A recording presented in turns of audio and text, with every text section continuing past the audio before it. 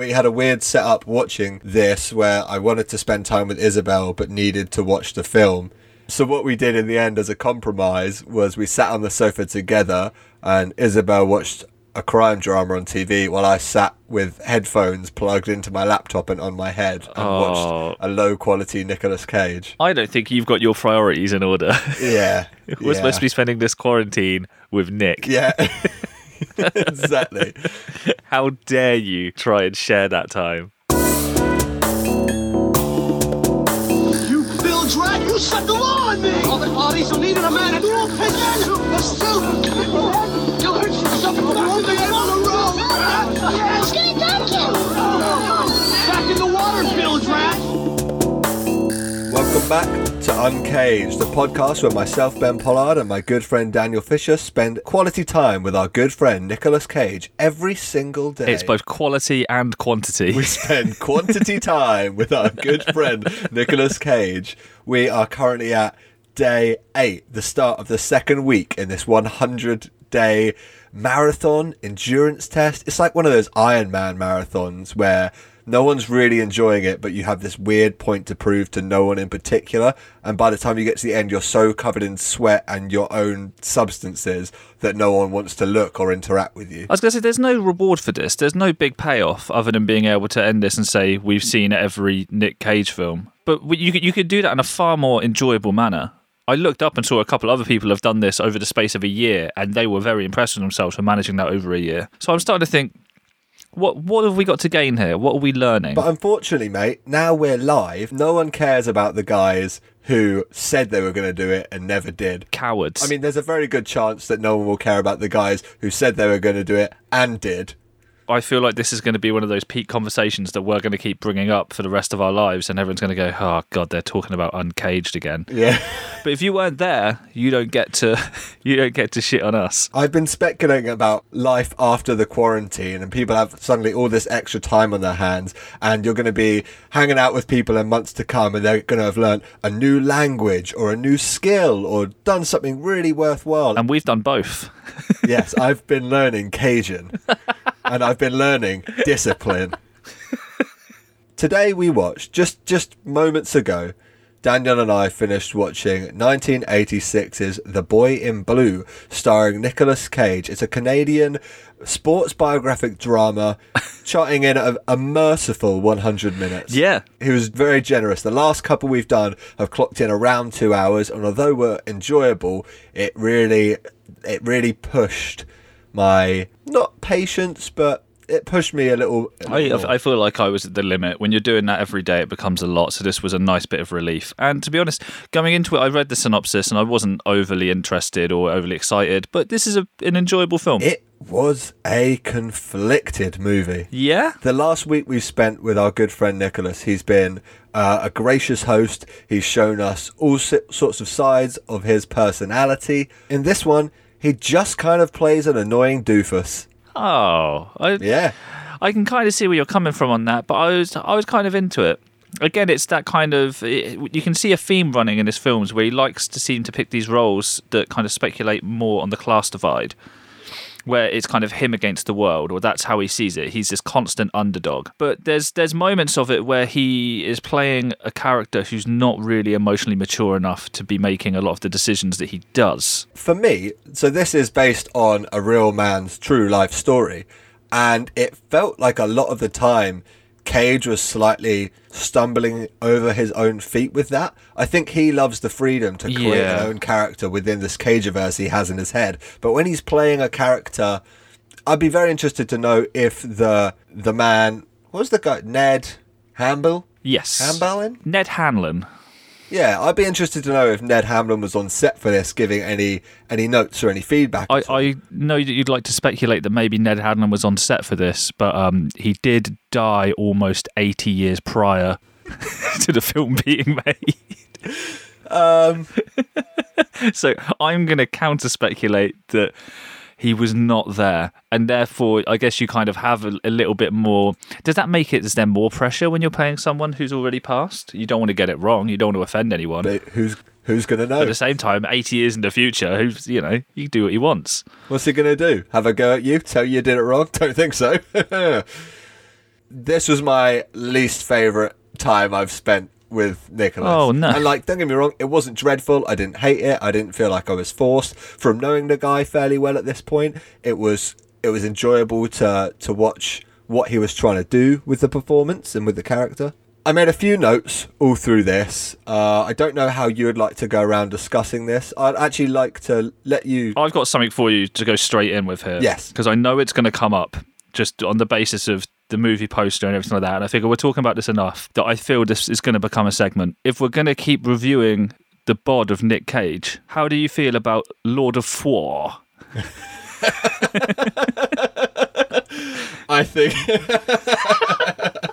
I think Lord of Four is a fantastic name for this segment, and you couldn't have picked a better film to intro it. We were speculating on the first couple of films that we had never seen him with his top off in roles, and he's done nothing but that since we've started. The poster of this, and I believe this is his first, he is the star, there's no co-star in this one. Top name in the credits. And the poster is quite literally just him ripped, working out. And he's got his little blue bandana on, looking like a kind of a posh Rambo. Yeah, he was really going for like a posh Rocky in this, I thought. Yeah. There's montage at all. We kind of joked around the idea of Sylvester Stallone potentially being in one of the previous films and how off-putting that would have been. But all of a sudden, you can start to see a little resemblance between the two. From having been scorned not meeting Sylvester Stallone in the Cotton Club, he decided, if I can't bring Sylvester to me, I'll bring myself to Sylvester in my mind and body. Yeah, speaking of Lord of Four, one of the notes I wrote down, it just says, rips his shirt clean off his hot, sweaty body, and it's pretty sexy. So just to clarify, you wrote all of this sat next to your girlfriend who was watching something else. Yeah, I mean, she's in the other room. She's probably heard me say this. But, you know, listen, I've got to speak my truth. It was hot. But on that same note, I do think that maybe that wasn't intended to be hot. I think that's just how Nick Cage undoes shirts, because maybe a scene or two later, he's getting intimate with his love interest of the movie and is starting to unbutton the front of her shirt. Clearly doesn't do a very good job and fumbles it, so just rips the thing off. It's like we said beforehand, where all of a sudden, like the confidence and the bravado of the acting go out the window, and then it's those Valley Girl moments where he falls through the window and things like that, and him not being able to eat an apple and him not being able to unbutton things. It's just these it adds on to these Nick Cage lore that we're slowly learning about. He comes so close to like effortlessly pulling it off, but there's these little glimpses of just imperfection that come in, but it humanises him, in my opinion, you know? Yeah. So what if you're a big shot gangster? You might not be able to eat apples. So what if you're great at rowing and ripped and sexy? You might not be able to undo another person's shirt, you know? Speaking of which, again, still on Lord of War. Yes. How are you feeling about the eye makeup use in this one? Because I feel like it's been more and more each film so far, and to the point where this one's got very prominent eyeliner throughout it. Yes, absolutely. I mean, they really wanted those baby blues to pop. He's the boy in blue. I think it's the best he's looked. Yeah, arguably. I think he looks great in this. He's trimmed the hair down to make it more kind of 1800s. I guess this would be appropriate for the character. We're back to blonde as well, which I loved. Yeah, I think he looks fantastic in this. Yeah, you're right. This is probably the most four I felt looking at the guy. Since day one. Oh, it's been a week and he's like a fine wine. I feel like that segment's going to become very unfunny quite soon, and we'll go back to just talking about his bod without actually introducing it. But I thought you'd appreciate the pun this time around. I adored it. You've done excellent work as always. Terrific stuff.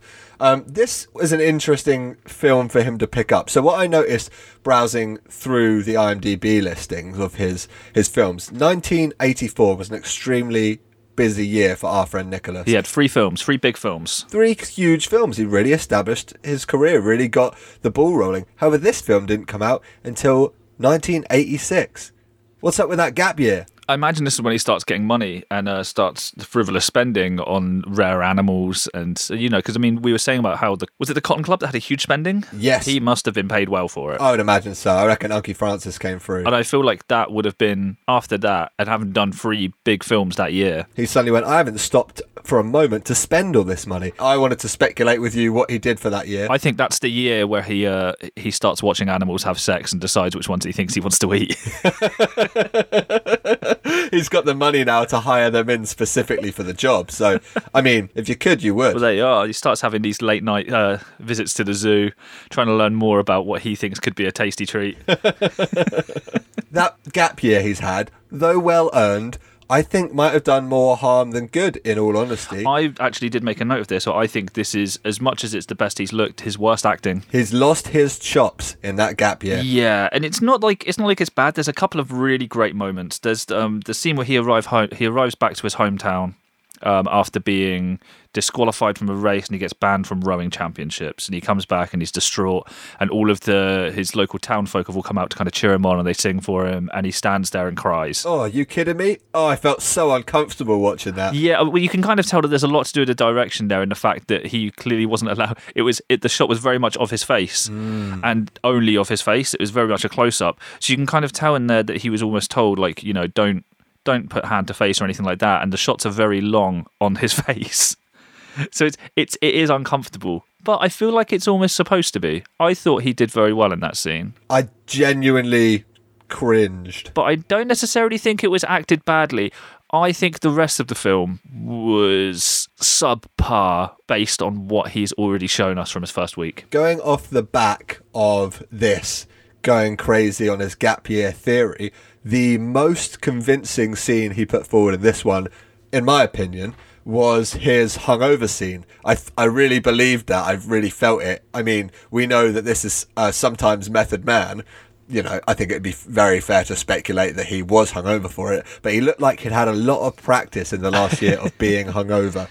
Well, again, we've spoken a lot about the lengths that he'll go to get into the character in this, and it's very strange considering how method he's been prior to now he gets his leading role, and he hasn't even learned how to row a boat. I found this infinitely frustrating that he couldn't run, and if any of you can tell that a lot of the shots where it's him on his own have been sped up afterwards and he's just focusing on form. Absolutely fair enough. But when he's actually racing someone else, so he has to be kind of at speed, it's awful. You can't watch it with any sincerity. Maybe 20 of the 100 minutes are of him rowing, yeah, and I didn't buy it at any point, really. Yeah, it's an uncomfortable watch, and I'm not trying to say that I could do better. I don't know, mate. But I'd try if I was getting paid, if that was my only job, if I hadn't worked in a year and a half, Nick.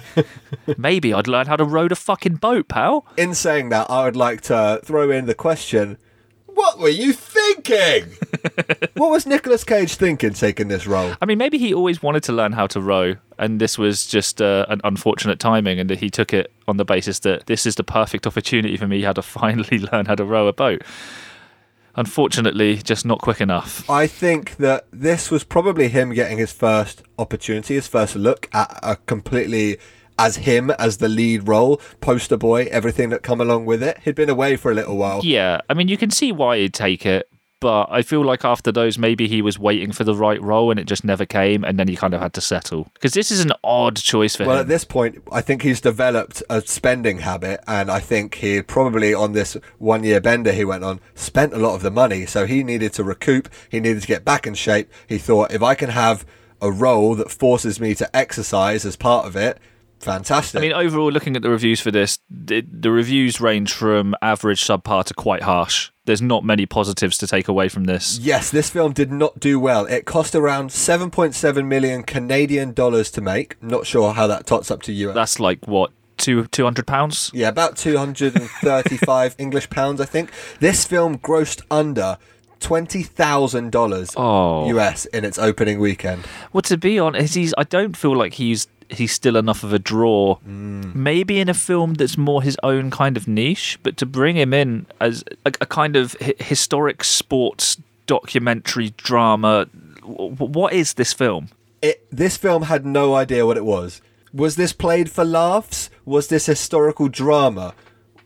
I have no idea. It left me feeling I felt as lost at sea as Nick Cage looked on that tiny little boat. Oh, incredible. I like what you've done here. I mean, it wasn't on the sea, but, you know, we'll take it. We'll take it. We'll roll with that.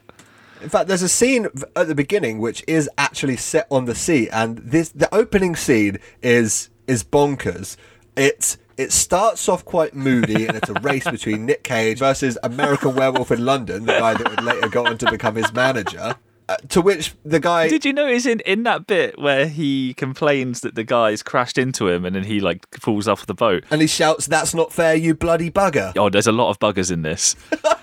There's a lot. I've made a note of that. But coming back to that in a second. I was watching this and I couldn't understand how that was anyone but Nick Cage's fault. Absolutely. He turned his boat into the exact path that the other guy was rowing, stopped, and just stared at the boat coming towards him. Got crashed into, called the guy a bloody bugger, then he leaps out of the boat into the water, then gets back into his boat, and then the race resumes with a different piece of music. It was such a confusing opening scene, not just for the drama on the action happening on screen, but just the editing of it.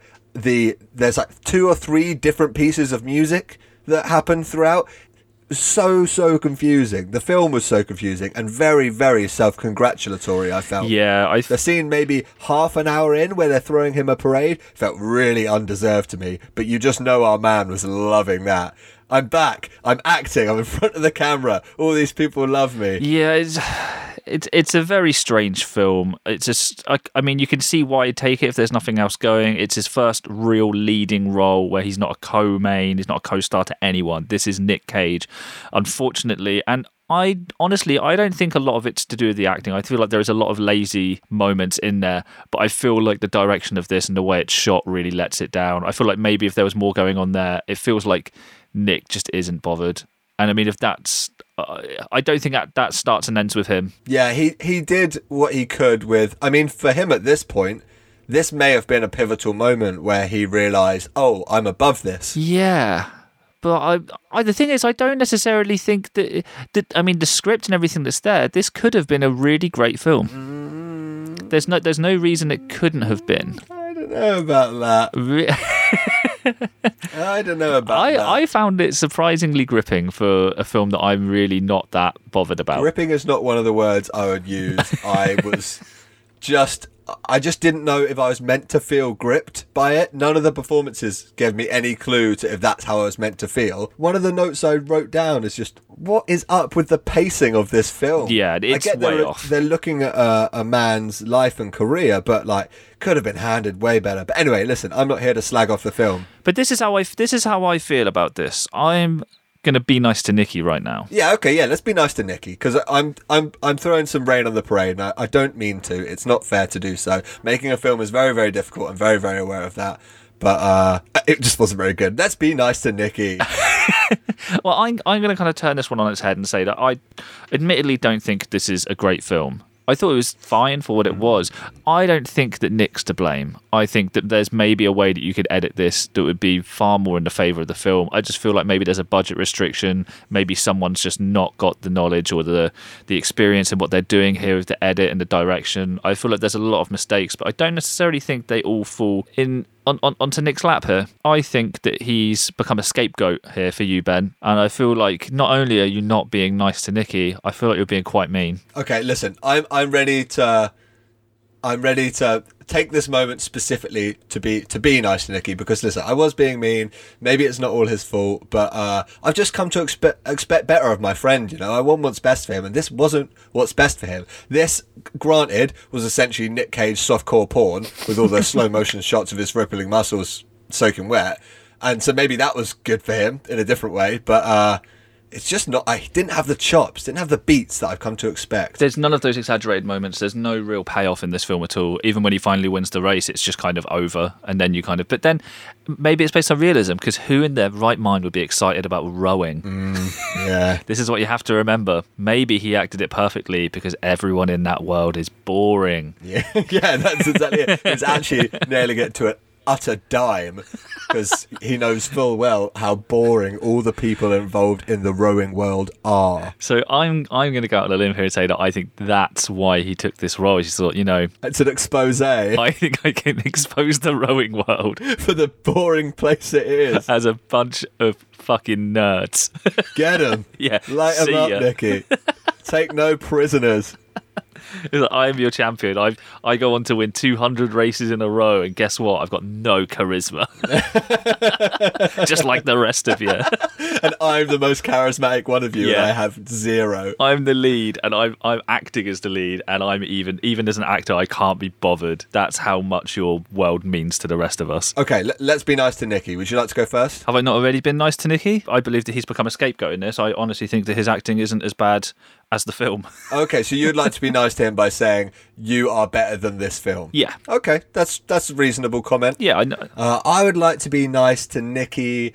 There's a scene where he gets punched in the face. In fact, I'd be really interested to know if he did his own stunts, because there's quite a lot of physical stuff on his part. Well, we know, unfortunately, he did his own rowing. So So I'd imagine he insisted. But there's a scene where at the beginning he's caught fornicating out of wedlock with a young lady, and the police are coming in to get him, and he just runs out the first floor window and into the water below.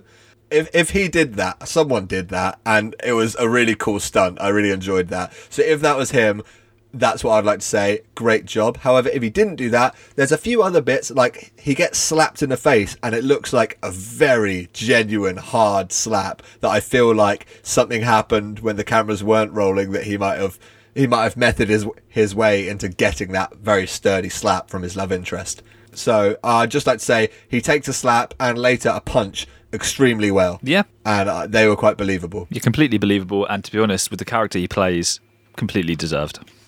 There was and I guess this is one of my last thoughts for it, but knowing a lot of the characters that young Nicholas has played over the past week, and knowing the weird way they sometimes act around women, the scene where he first spies his love interest, and this is no exaggeration whatsoever, I felt like my stomach drop. Yeah. I suddenly felt like she has no idea the storm that is coming to get her. And yeah, I genuinely felt a sense of dread for her, which I'd not experienced before. Did you have anything similar? Yeah, there's that moment where you just kind of know, oh, he's about to be weird, isn't he? He's oh no. About 2 lines of dialogue into first meeting her, he tells her that he looks better with his clothes off.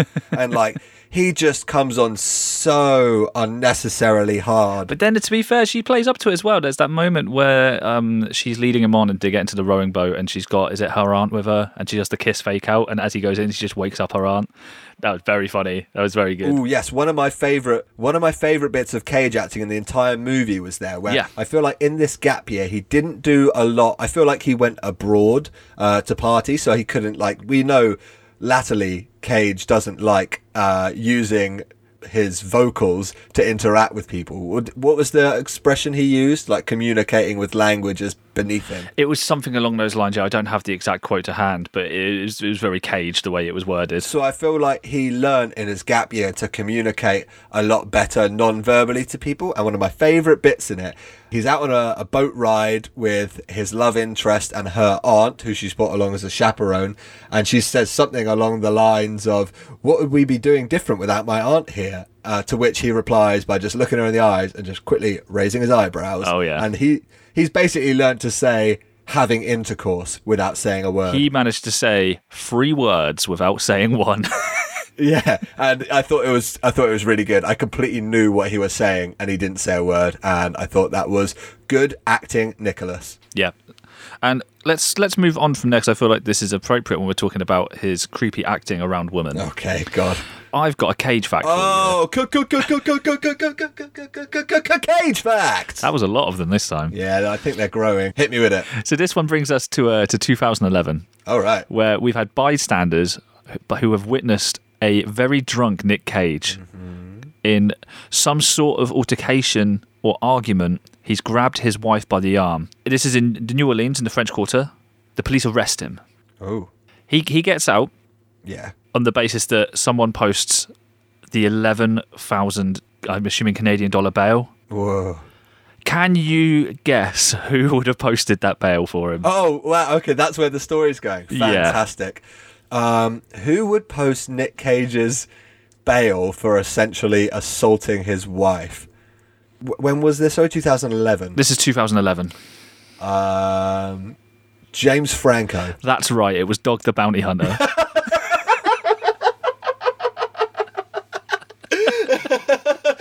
Fucking, of course it was Dog the Bounty Hunter. He's got nothing else going on, and then that is insane. I mean, so obviously... What I don't understand, it's literally the opposite of his job. Oh my God, yeah, He's supposed to be bringing them in, not getting them out. Maybe that's it, you know? Man is the greatest hunt of all. Well, The deadliest prey. it is put afterwards that the charges against Cage were later completely dropped. Okay, wow. So how do they know each other? They're close enough that he got his one phone call. I like to think that that's how they met. Oh my God, it was a power play from Dog the Bounty Hunter. Dog's like, I want to be friends with the National Treasure guy. If he's good enough to steal the Declaration of Independence, I want to be pals. So he must have like a line in there, and someone goes, Dog, you're not going to believe who we've just brought in. It's Ghost Rider. Yeah. And he's like, leave him there. Leave him there. How much? I'll pay any amount. 11k. You got it, brother. I'll pay any amount to keep Ghost Rider in jail. God, I can just picture that scene of Cage sitting in a holding cell looking miserable, the cop coming, unlocking it and saying, you're free to go. And he walks outside confused, the sunlight hits his eyes as he squints and looks around just to hear a in the distance to see Dog the Bounty Hunter astride a motorcycle with a sidecar, and he just says, get in. Man, that is fantastic. I thought you'd enjoy that one. I loved that. That was so funny. What a twist. Okay, that about wraps it up, I think. Yeah, I'm done with this film now. Yeah, this is a film that I feel like... Can I also add, this film was incredibly hard to track down on the internet. Yeah. I feel like they didn't want people to remember this movie. Well, thankfully, he's been busy again, and we're getting 2 films out of him from this year in 1986. Well. So we're going to be moving on tomorrow to the 1986 film Peggy Sue Got Married. So I don't know anything about Peggy Sue Got Married. Well, I'm about to blow your mind here, because we're talking 1 hour, 43 minutes of PG-13 comedy, drama, and fantasy by Francis Ford Coppola again. What? Yeah. Okay, Nick, I see you.